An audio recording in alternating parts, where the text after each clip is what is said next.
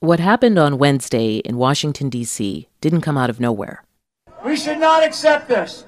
Take Tuesday night, when the president's former national security advisor, Mike Flynn, who he pardoned for the crime of lying to the FBI, got Trump supporters in D.C. riled up for the next day. Those of you that don't have the moral fiber in your body, get some tonight, because tomorrow we the people are going to be here, and we want you to know that we will not stand for a lie. Also speaking that night was a former aide to the president, George Papadopoulos, who Trump also pardoned for lying to the FBI. We can't forget, though, what Ulysses S. Grant said. There are but two parties right now, traitors and patriots. The next day on the National Mall, the president's lawyer, Rudy Giuliani, kept it going. Let's have trial by combat. And so did the president's son, Donald Trump Jr. Guess what, folks? If you're going to be the zero and not the hero, we're coming for you, and we're going to have a good time doing it. The words of the president's allies echoed their rhetoric of the last 4 years and the last 4 weeks as they repeated lies about a stolen election. But what made yesterday different was that the president's supporters were gathered for a rally called Save America on a day he had promoted as a day of reckoning. We will never give up. We will never concede. It doesn't happen. You don't concede when there's theft involved. On Twitter last month, Trump called on supporters to gather January 6th, saying, quote, "Be there, it will be wild." We're going to try and give them the kind of pride and boldness that they need to take back our country. So let's walk down Pennsylvania Avenue. And hours later, the U.S. Capitol complex had been overrun.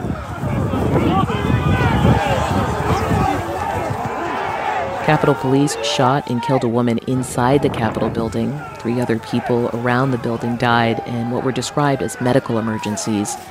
More than a dozen police officers were injured. Pipe bombs, long guns, and Molotov cocktails were found around the Capitol building and elsewhere in the city, which was under an emergency curfew that night. NPR reporters on the scene spoke to one man who explained what he wanted the insurrection to achieve. The people in this house who stole this election from us, hanging from a gallows out here in this lawn for the whole world to see, so it never happens again. That's what needs to happen. 4 by 4 by 4 hanging from a rope out here for treason. Consider this. Wednesday in the nation's capital, a mob was incited to violence by the president himself. In the years that led up to that moment, many Republicans stood by him. Now, where does their party go from here? From NPR, I'm Audie Cornish. It's Thursday, January 7th. This message comes from NPR sponsor Driftwell. Sip into relaxation with Driftwell, an enhanced still water beverage with magnesium, a hint of blackberry lavender flavor, and L-theanine. Designed to help you relax and unwind, Driftwell is a new way to cap off your day. Life Kit is always here with tips about personal finance and health, but also for those tough discussions, like what to tell your kids when the news gets scary. Listen now to the Life Kit podcast from NPR. It's Consider This from NPR. The Senate will come to order. The Vice President, as President of the Senate, would like to give a brief statement with the indulgence of the senators. Members of Congress returned to the Capitol Wednesday night to finish the work of certifying Joe Biden's win. And they finally did that around 4 a.m. But in the hours before, some Republicans who have long been close allies of the president spoke out against the actions of his supporters.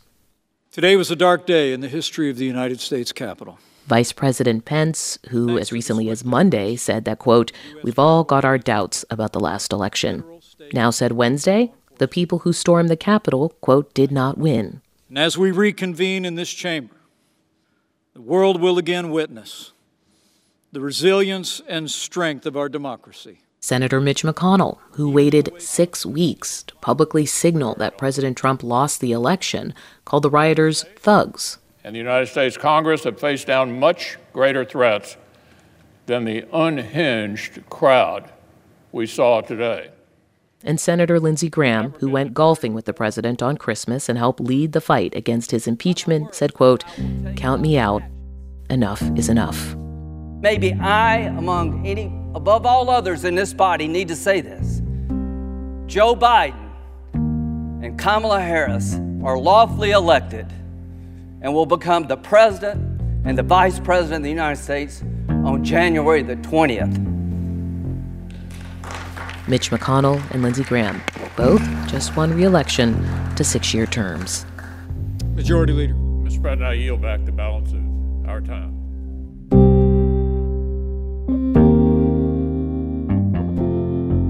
Now, there are people in Washington, D.C. wondering if the events of January 6 will amount to something of a wake-up call for Republicans in power. All indications are that the president has become unmoored, not just from his duty, nor even his oath, but from reality itself. One Republican, Illinois Representative Adam Kinzinger, who has been among the most outspoken Republican critics of President Trump, is even calling for his removal from office via the 25th Amendment. Here's the truth. The president caused this.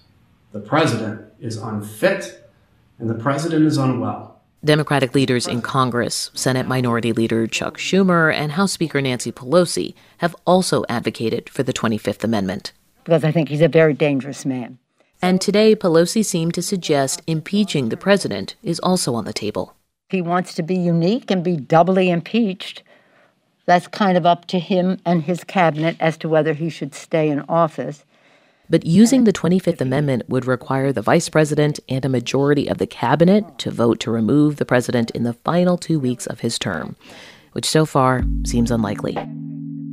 And in the House, more than 100 of Adam Kinzinger's fellow Republicans, even after a mob stormed their workplace, still voted last night to throw out legally certified electoral votes from Arizona and Pennsylvania. A handful of Republican senators joined them. Which brings us back to the question, where will the Republican Party go from here? Well, NPR asked two of them, Michael Steele, a longtime aide to former Republican Senator John Boehner, and Antonia Ferrier, a former longtime staffer to Majority Leader Mitch McConnell. Both are veterans of Capitol Hill. They spoke Wednesday evening to NPR's Elsa Chang as the violence in Washington, D.C. was still unfolding.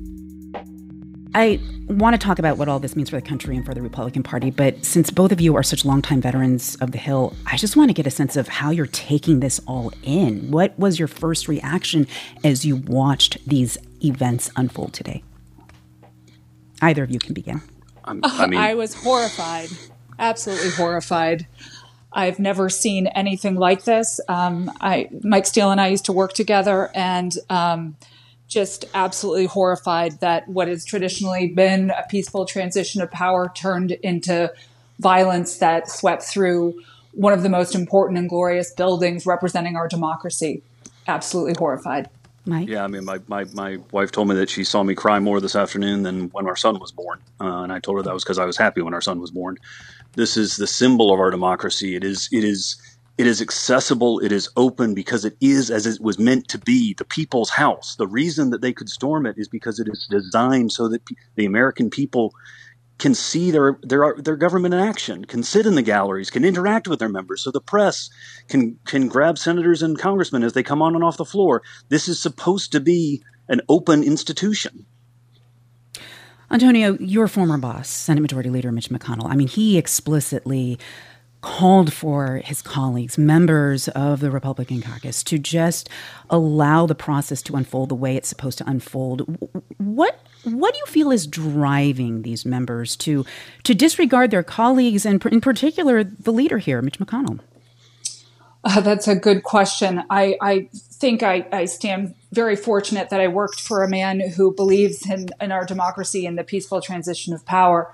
I unfortunately think some members thought about the political expediency of doing something like this and didn't think that there would be any real consequences because they knew that in the House that Democrats controlled and between the Democrats and those Republicans who opposed in the Senate, that there would be no consequences. Well, unfortunately, they were wrong. And we've seen that play out in a rather dramatic and really sad day today.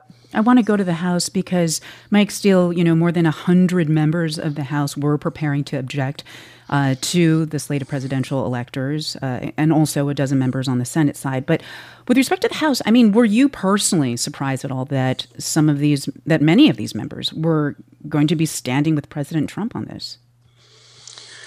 I think that a lot of members right now are trying to make a political bet, trying to figure out what the president's influence will be within the party going forward, whether he will have the power to endorse a primary opponent and defeat them in elections.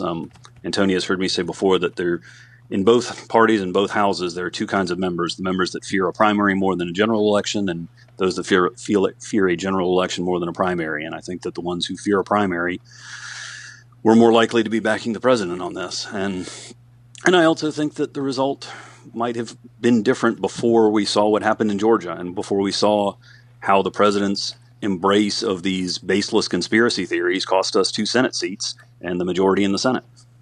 Well, I just want to look ahead. I mean, whatever unfolds later today and in the days afterwards, it is not going to change who becomes president in 2 weeks. So, and wherever President Trump goes, Joe Biden will become the next president of the United States. However, it does seem like it is increasingly difficult to argue that things will just snap back to normal after this new administration begins. Give us your sense, both of you, on how you see particularly Republicans working together in both chambers. It's a very good question. There are sort of the old school traditionalists. I count Senate Majority Leader McConnell, one of them. We have some outgoing members like Senator Lamar Alexander of Tennessee, and you have sort of your new breed. And the same is true in the House, by the way. It's just in the Senate they have longer terms, so they tend to be older. Those traditionalists, and Joe Biden, and incoming President Biden, comes from that tradition as well. You've had over the past 10 years, and Steele and I can speak to this firsthand of what it was like with the Tea Party, making false promises that are all basically built on lies. It's just become louder with this president, basically telling Americans who are Trump supporters and Republicans things that are not true, and they're choosing to believe them.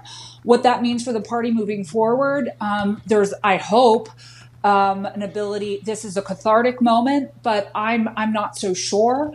There will be sort of the quote unquote responsible Republicans who will try and work their best with Joe Biden. But it's really this tempest of today. It feels like there are going to be some long-term consequences, and I really can't tell you what that's going to mean. But I do hope that there's I hope some of these members have some real. They touch the stove, and I hope that they are sanguine about what has happened today. Mike Steele, you were about to say something?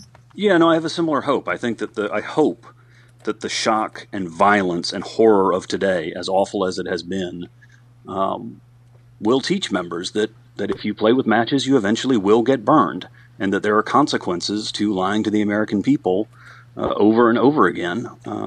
And we saw some of those consequences today. It sounds like you're suggesting, Mike Steele, that maybe some of what is happening now could have been avoided. Do you feel that Republicans could have more forcefully stood up to President Trump earlier on? And I'm not just talking about in the last few weeks, as President Trump has claimed baselessly that the election was rigged and that the election was stolen from him, but over the last 4 years. Are you disappointed that many members of your party did not stand up more forcefully to President Trump? Certainly in the weeks since the election. I think that these baseless, ridiculous charges, these conspiracy theories, the president simply refuses to concede the fact that he lost the election. There is no impropriety, no fraud that would swing a single state in his direction that has been proven in a court of law or testified to under oath, let alone the several states that would be required to overturn the Electoral College. It's simply irresponsible, and I think that there was a sense that we should let him vent, let him do his little thing. He's going to leave in a few weeks anyway, and that was a poor decision. That was Michael Steele, former aide to Republican John Boehner, and Antonia Ferrier, a former staffer to Majority Leader Mitch McConnell. You're listening to Consider This from NPR. I'm Audie Cornish.